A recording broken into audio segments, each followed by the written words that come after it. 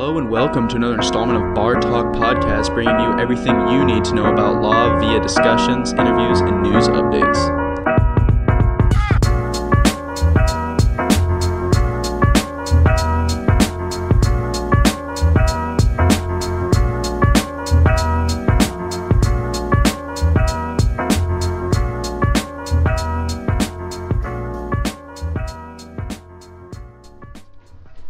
Welcome everybody to a special Law Day edition of the Omaha Bar Association Bar Talk Podcast. I'm Dave Summers, Executive Director of the OBA, and I have the pleasure of sitting down to talk with our Robert M. Speier Public Service Award winner for 2019, Professor Mike Fenner of Creighton Law School. Hello, Professor.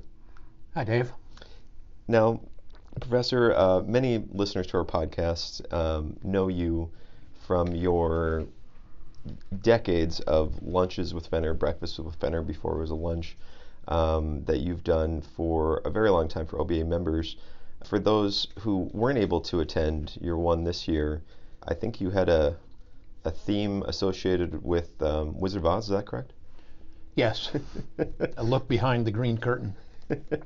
And I think we recorded that for CLE purposes, so I think people can go to the OBA page and take a look at that. I know everyone in attendance really enjoyed themselves. You're at the 29th, I believe, so hopefully we're going to get you back to make that at least 30 next year. It always seems silly to me to pay attention to numbers with zeros at the end. They're no different than the number before it or after it, but I'll at least come back once more. Very good.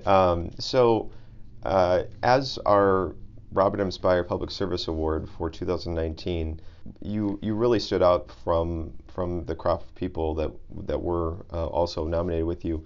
But for what you've done over your career with the bar associations, both OBA and NSBA, with your leadership in the community when questions are asked about legal issues, you're always on call with the Omaha World Herald or the local news to discuss in more detail and educate members of the public on legal issues.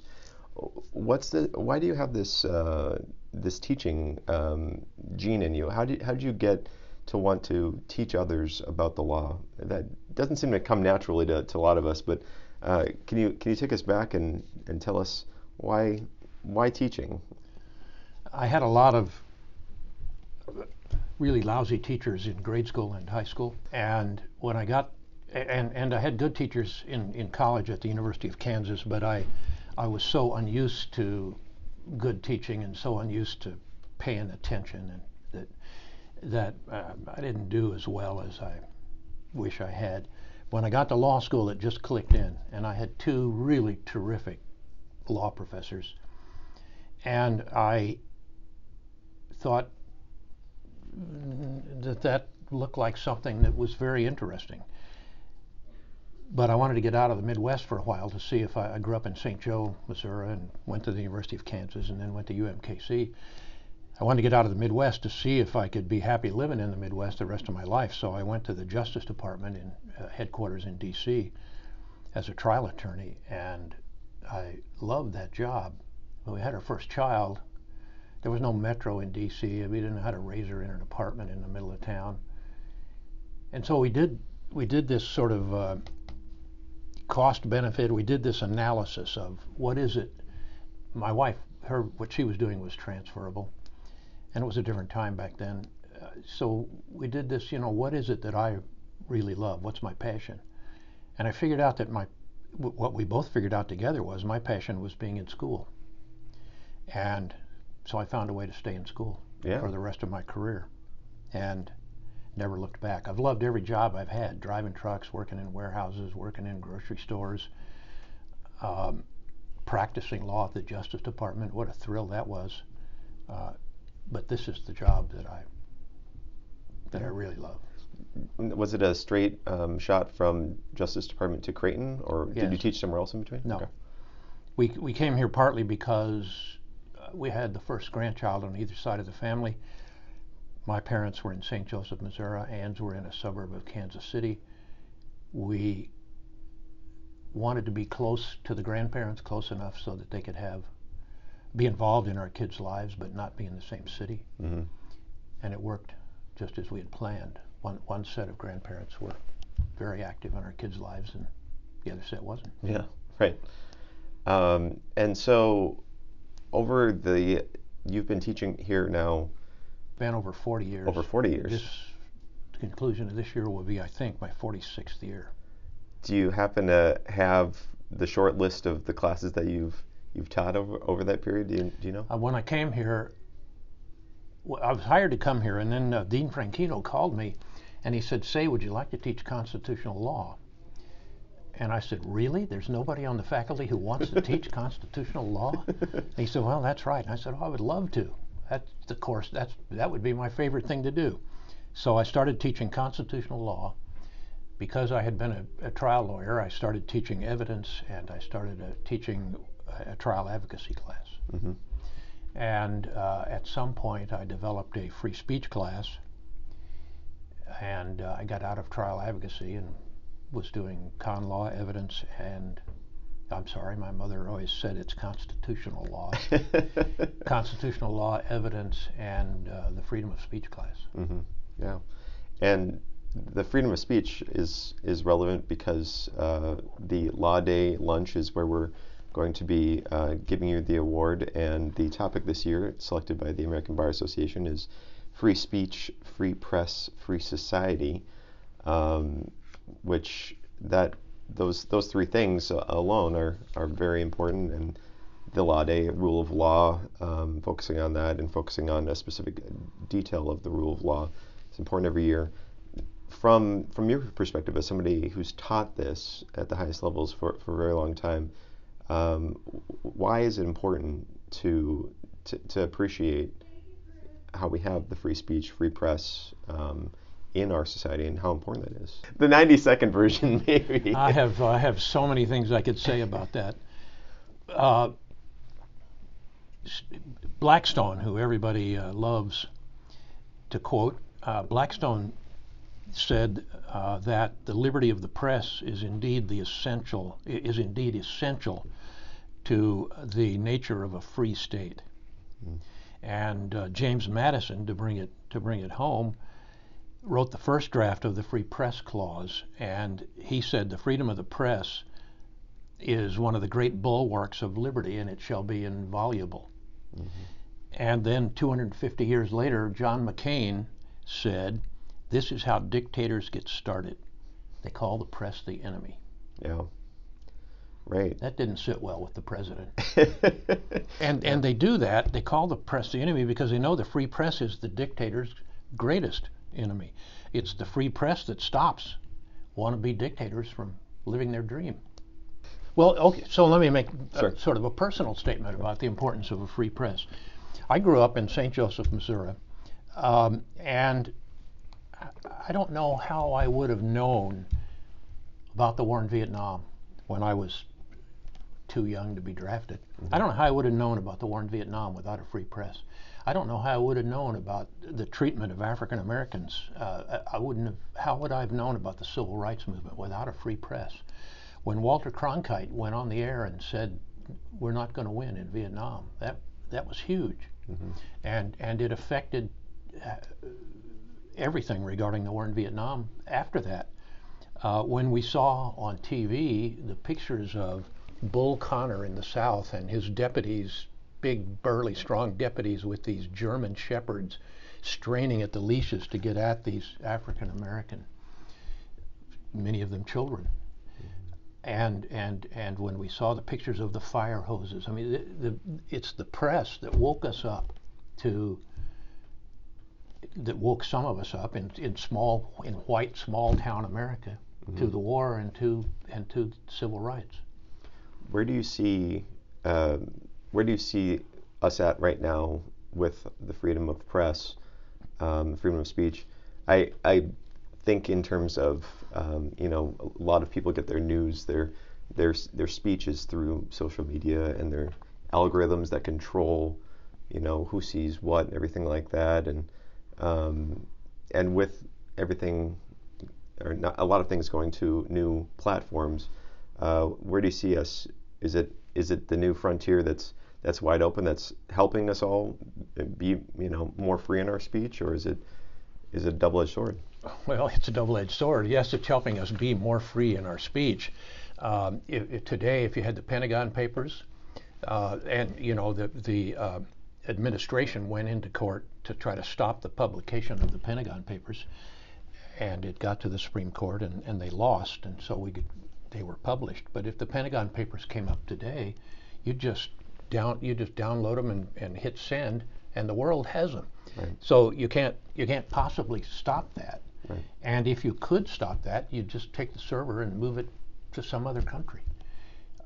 So we are a lot freer to express our ideas, and that's the good news.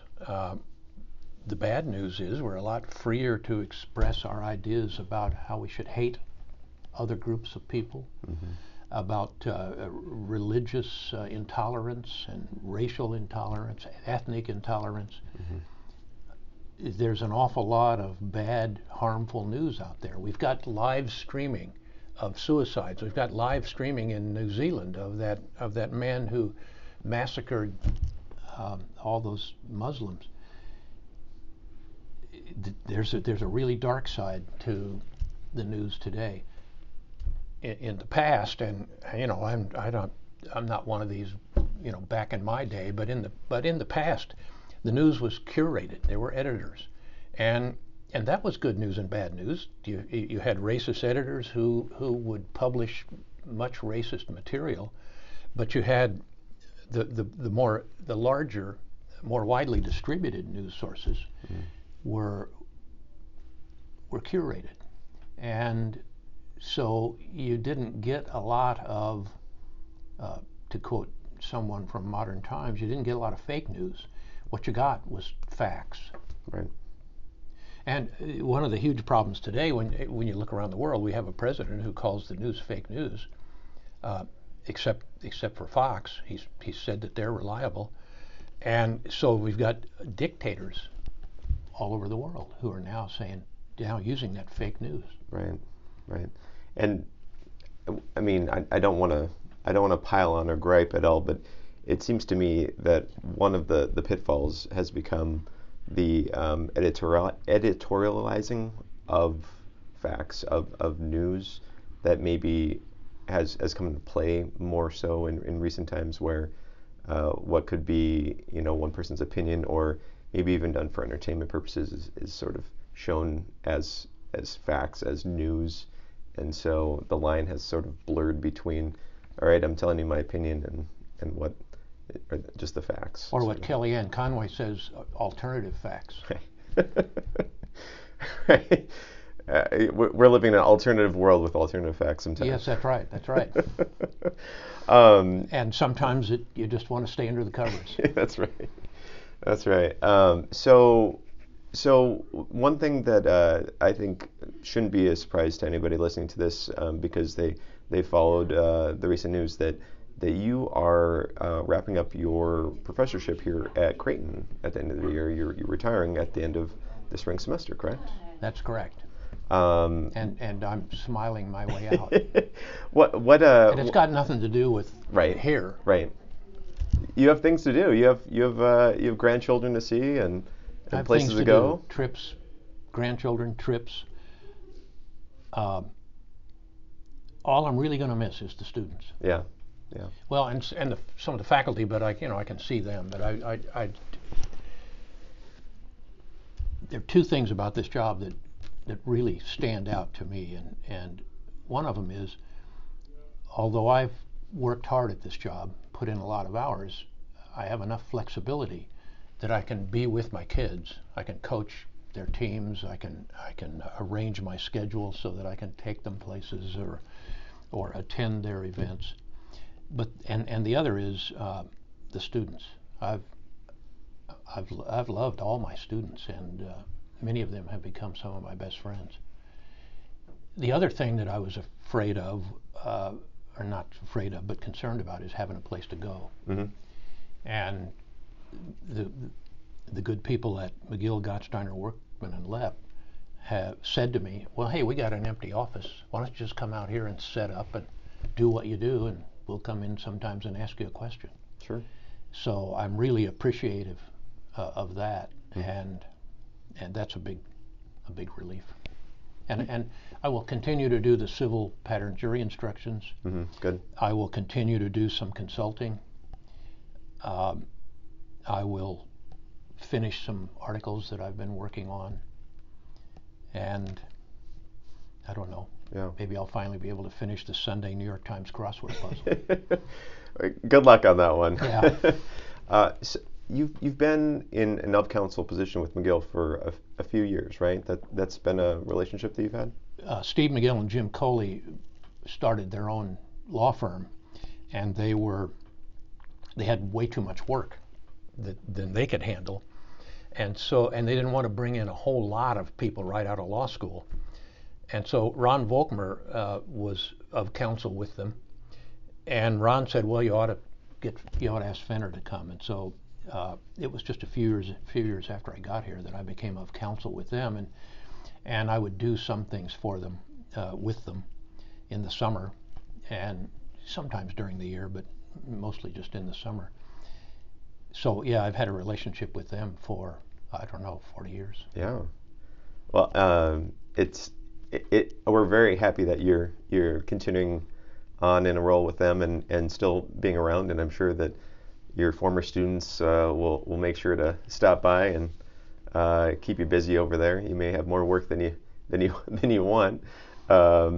So now you talk about your family. You have East Coast and West Coast, right? Right. Our daughter lives in Montecito, California, which is right across the street from Santa Barbara, and her office is down coast a bit in Ventura, California, at Patagonia. And our son lives in Arlington, Virginia, and he's a lawyer. They're both lawyers. He lives in Arlington, Virginia, and works in an office in downtown D.C. And from the balcony where his office is, you can see the building where I worked when I was at the Justice Department. D.C.'s changed a little bit from when you were there, right? Yes.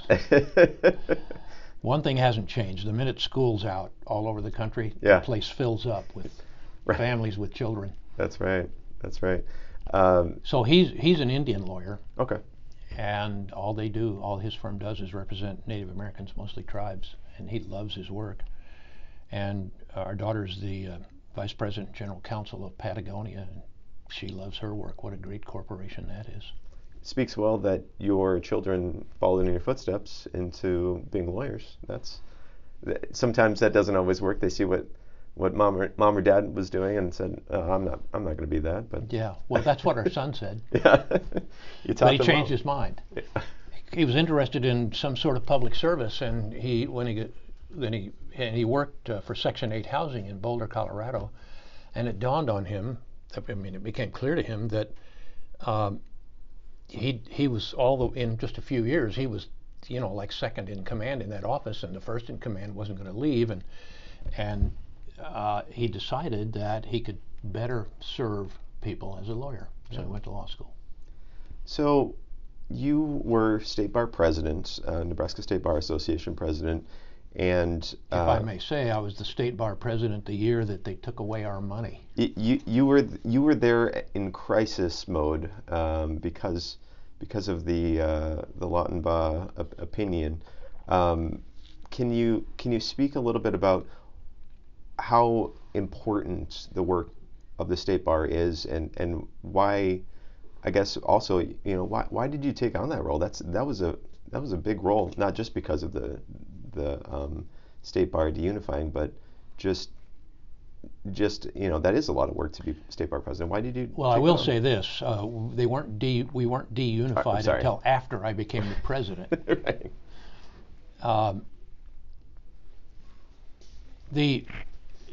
And let me also say this: it would not have been possible for me to be so successful as the State Bar President if Liz Neely hadn't become the new Executive Director.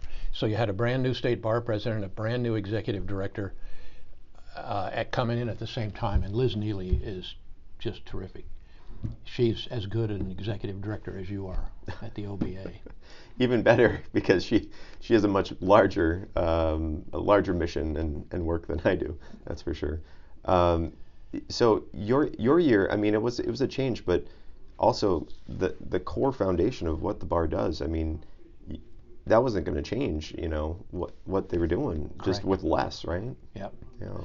For me, it turned out to be a great experience. I did ask myself that question a few times that you just asked. Why did I take this on? But for me, it was a real growth. I'm sort of an independent contractor on a salary here. I'm a tenured law professor, and what I do is kind of just for me to decide. And I fell into a position where I had to manage a lot of people. I had to create committees to see what are we gonna do next. Do we stay under the control of the Supreme Court but de-unified, or do we split off and form our own independent association? The money that was already in the pot, who does that belong to? We had a whole lot of issues, and so I had to create a bunch of committees and kind of manage those. But I managed to create committees with good enough chairs that they were able to manage it. And it was very helpful to me to have come out of this job, because I know so many lawyers, and I have a good feeling about a lot of lawyers, about who you can ask to do something, and they will actually do it, Right. and they will do it well. Right. And so I was able to put a lot of good people in charge of these committees. And I would say maybe your teaching experience allows you to look big picture. You have that ability to step back and think organizationally, maybe better than some, because of the work you've done for so long.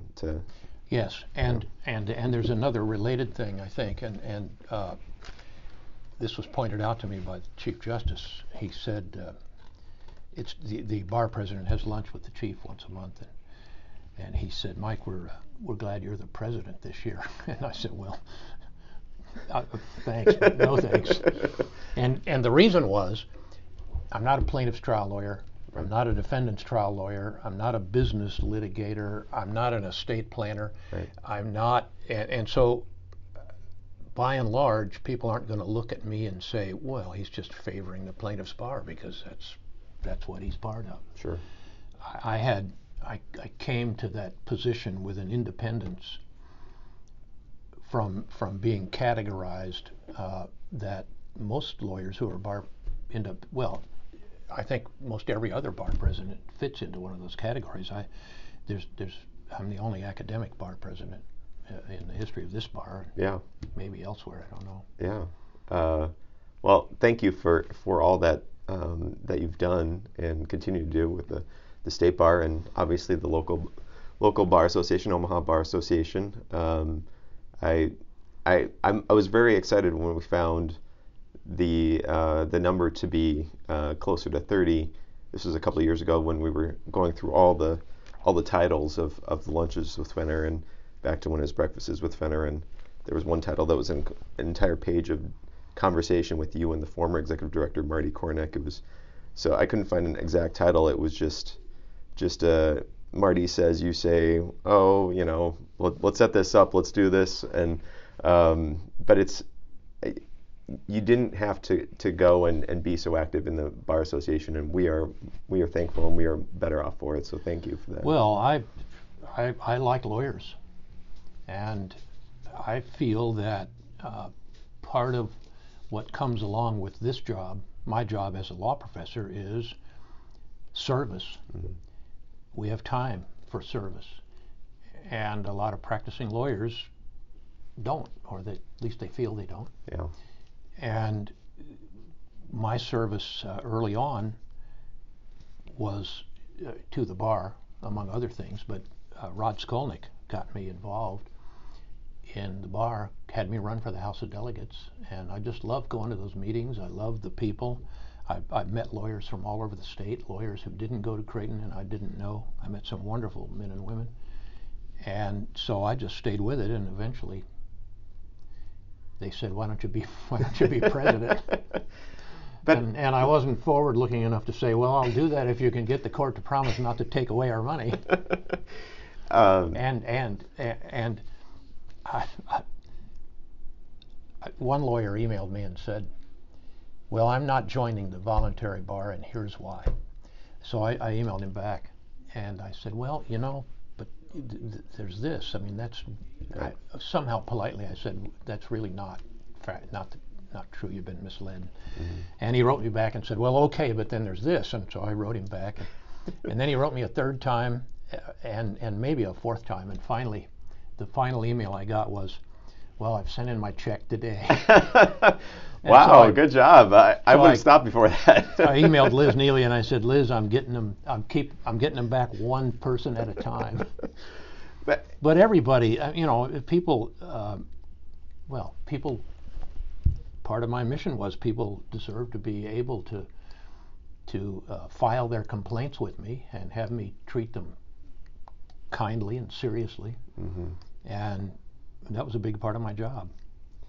And I don't know if people always understand members of the bar, or maybe people that have chosen not to become members of the state bar with additional dues, is the work that was done when it was unified to deunified.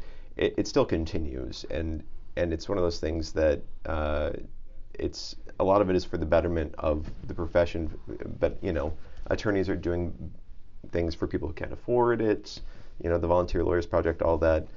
And if we don't support the Bar Association, they still have to do it, but they don't have the resources to do it as well as they can do it otherwise. Well, and they'd have to cut some things. Yeah. They'd have to cut NLAP. They'd have to cut the Volunteer Lawyers Program. They'd have to cut continuing legal education. Yeah.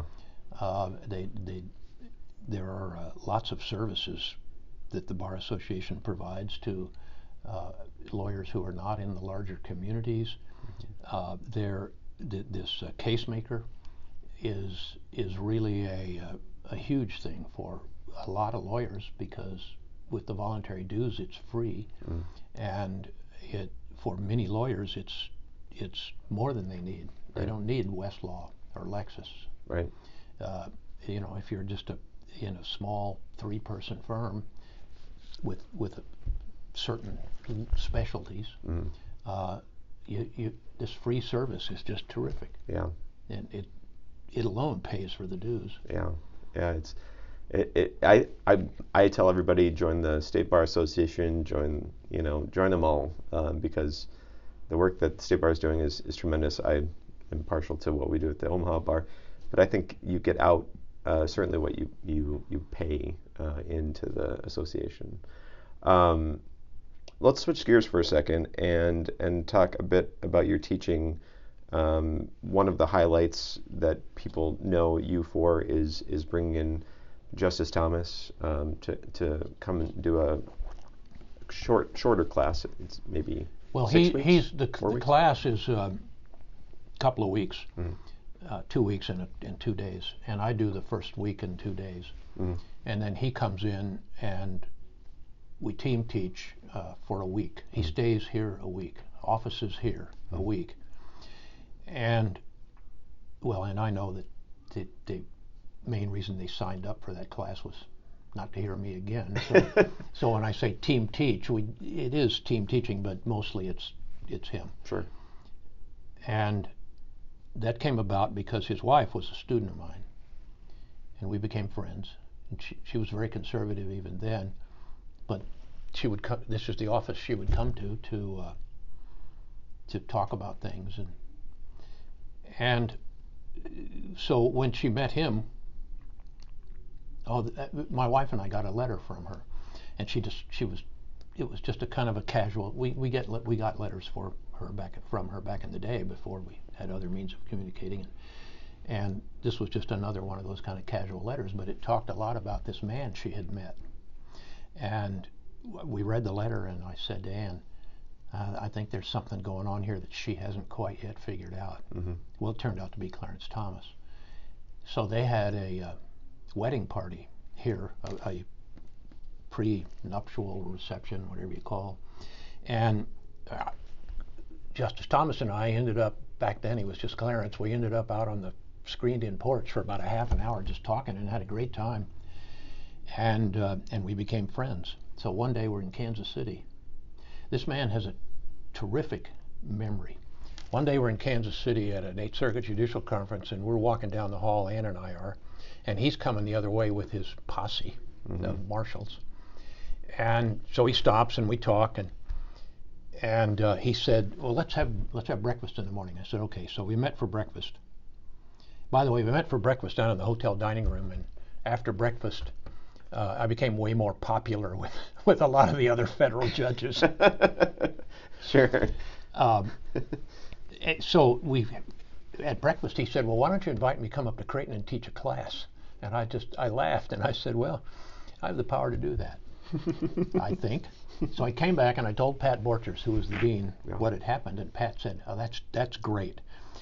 We'll have to take this by the curriculum committee, but if they don't approve it, you and I will both resign. And I said, yeah. I said, okay, I'm with you. He has had former clerks who've gone to teach somewhere and have wanted to have him come. He comes here every other year, so on the off year he sometimes goes someplace else. Who have wanted him to come and do this same thing. And he always has them call me to kind of talk about how it's done. And I say, you're going to love this. And many of them say, well, we have to get it by the curriculum committee first. And some of them don't. The curriculum committee votes it down. That sounds crazy to me. Well, it sounds crazy to me, too. You have an opportunity to have a Supreme Court justice. Yeah. Whether you agree with his jurisprudence or not, you have an opportunity to have him come and stay a week and be with students. And that's what he does. He goes to dinner with students. He comes for a potluck with students. He has breakfast with students.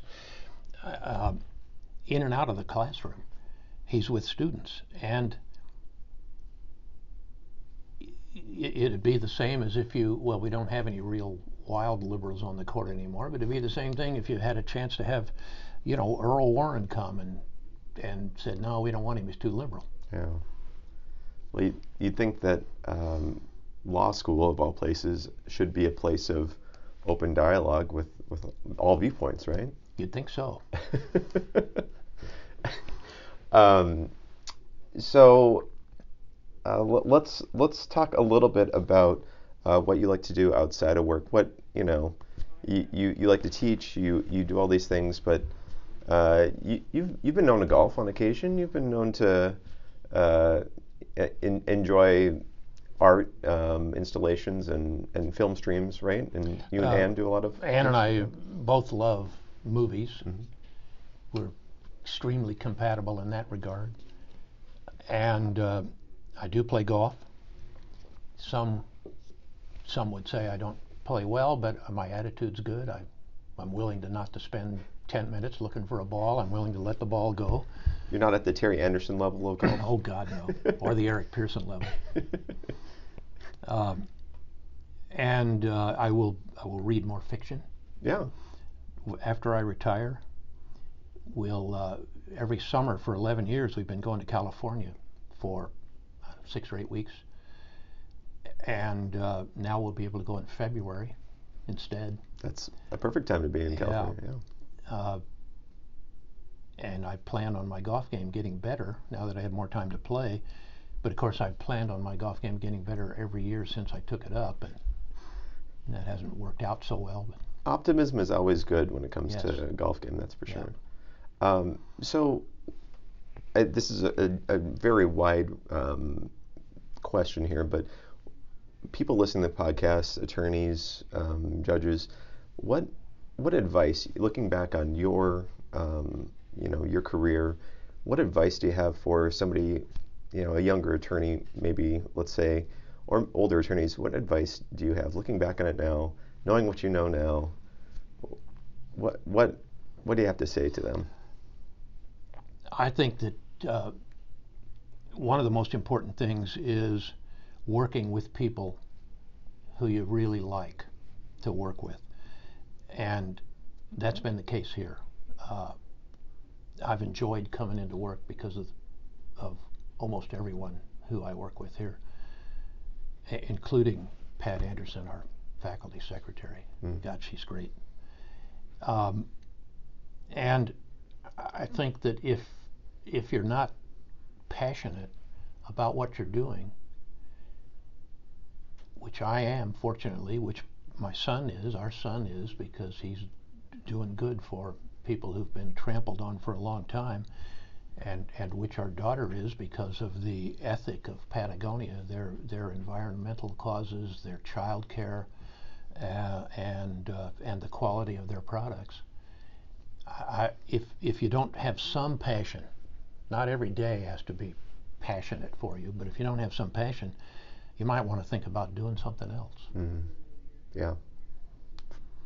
Find a practice area, if nothing else, if you're not in the right practice area. Yeah. Or, one of my favorite lawyers was a lawyer in a huge firm, and just got tired of it and left the practice of law and opened Mark's in our neighborhood. So not a bad little bistro there. I'm thankful that she left the practice of law and started a restaurant. Yeah. Who are best outdoor seating in town? Love it, with the trees and everything like that, and the lighting.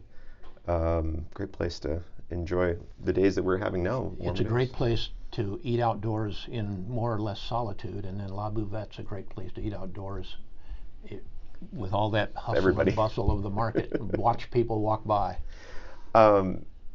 Who would you put as your heroes, your the top of the list for attorneys or professors or judges in the profession that you've looked up to and tried to emulate as best you could? The first is one of my law professors, Charles Purcell, who taught torts. He was a great teacher and a great human being. The second is I was a law clerk at Shook Hardy, and I worked with two people there, one of whom I won't name, and the other was John Dodds. And John Dodds was great to work with. He was a real mentor and a really terrific person. He had a hearing in southern Missouri. There was a case that he asked me to help him with, and so I wrote a whole lot of stuff for him. And he had an in-chambers hearing in southern Missouri, and on this case, and he said, you come with me. And so we flew down there. And there was no charge to the client or to me. We just flew down there because it was an important part of my education. That man was great. Mm-hmm. Once I got here, if I start naming people, then that's true. Then Bob Rosser will get mad at me for not naming him. But I would name Lyle Strom and John Burke, two judges. Lyle, of course, federal judge, and John, a local judge. John is the one who got me involved on the Supreme Court Committee on Practice and Procedure. He's the one who got me involved in what ended up being my doing the pattern jury instructions for civil cases. Mm-hmm. And that's been a huge learning experience for me doing that work. And they're both, well, John was and Lyle still is. They're both wonderful people. Mm-hmm. Absolutely. We have a special. And I had the daughter of each one of them had a daughter who was a student of mine. I believe both are past recipients of the Robert M. Spire Public Service Award as well. So you've followed them to the top award for the Omaha Bar Association, which we're so happy to be presenting you at Law Day this year. And I really do appreciate this conversation. You are the first Creighton person that I met when I came to town, first class out of the gate with you in 2009. So it is a very distinct pleasure and honor to be sitting here with you today and having this conversation, and to have the Omaha Bar Association giving this award. So we are thankful for that, and thank you for the time today. Well, you are this is not news to anybody listening, but you are a great director of this of the Omaha Bar Association. You've really done a lot of innovative things, and it's difficult, more difficult now than it was in the past, to get new lawyers interested in associations, and you've done a lot of things to make that happen. So we're awfully lucky to have you. Thank you. The Mutual Admiration Society here.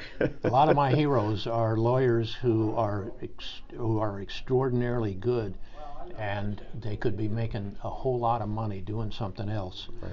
and they're not. Yeah. People like Tommy Riley and people like you, Dave Stickman, Tommy Riley, Don Klein. Yeah. And you're on that list too. Well, I appreciate that, and Don Klein won the award last year, or received the award last year, and Tom Riley's been doing it for close to 40 years, I think, right? I mean, he's been at least in that office. When he got out of law school, he was in that office, and Yeah. then he became the head of it. And that office has expanded. Both offices have expanded tremendously over the years. Oh yeah. You know, public defenders up over 50 now, or around 50, and I think county attorneys got to be 80 deep over there. They're running out of space, that's for sure. But the work they do is so important, both sides, and they lead it very well. Well, and they are good mentors. All the students that I talk to who have clerked there or who go there for permanent employment talk about the federal and county public defenders and Don Klein and as great mentors to them. Yeah, it's important to have good people in those very key positions, because, boy, we could go in the wrong direction if we had the wrong people in charge of those. So very fortunate for that. Well, I will not take any more of your time, Professor, but we do appreciate it when we'll see you on May 1st at Law Day. Okay. All right. Thanks, Dave.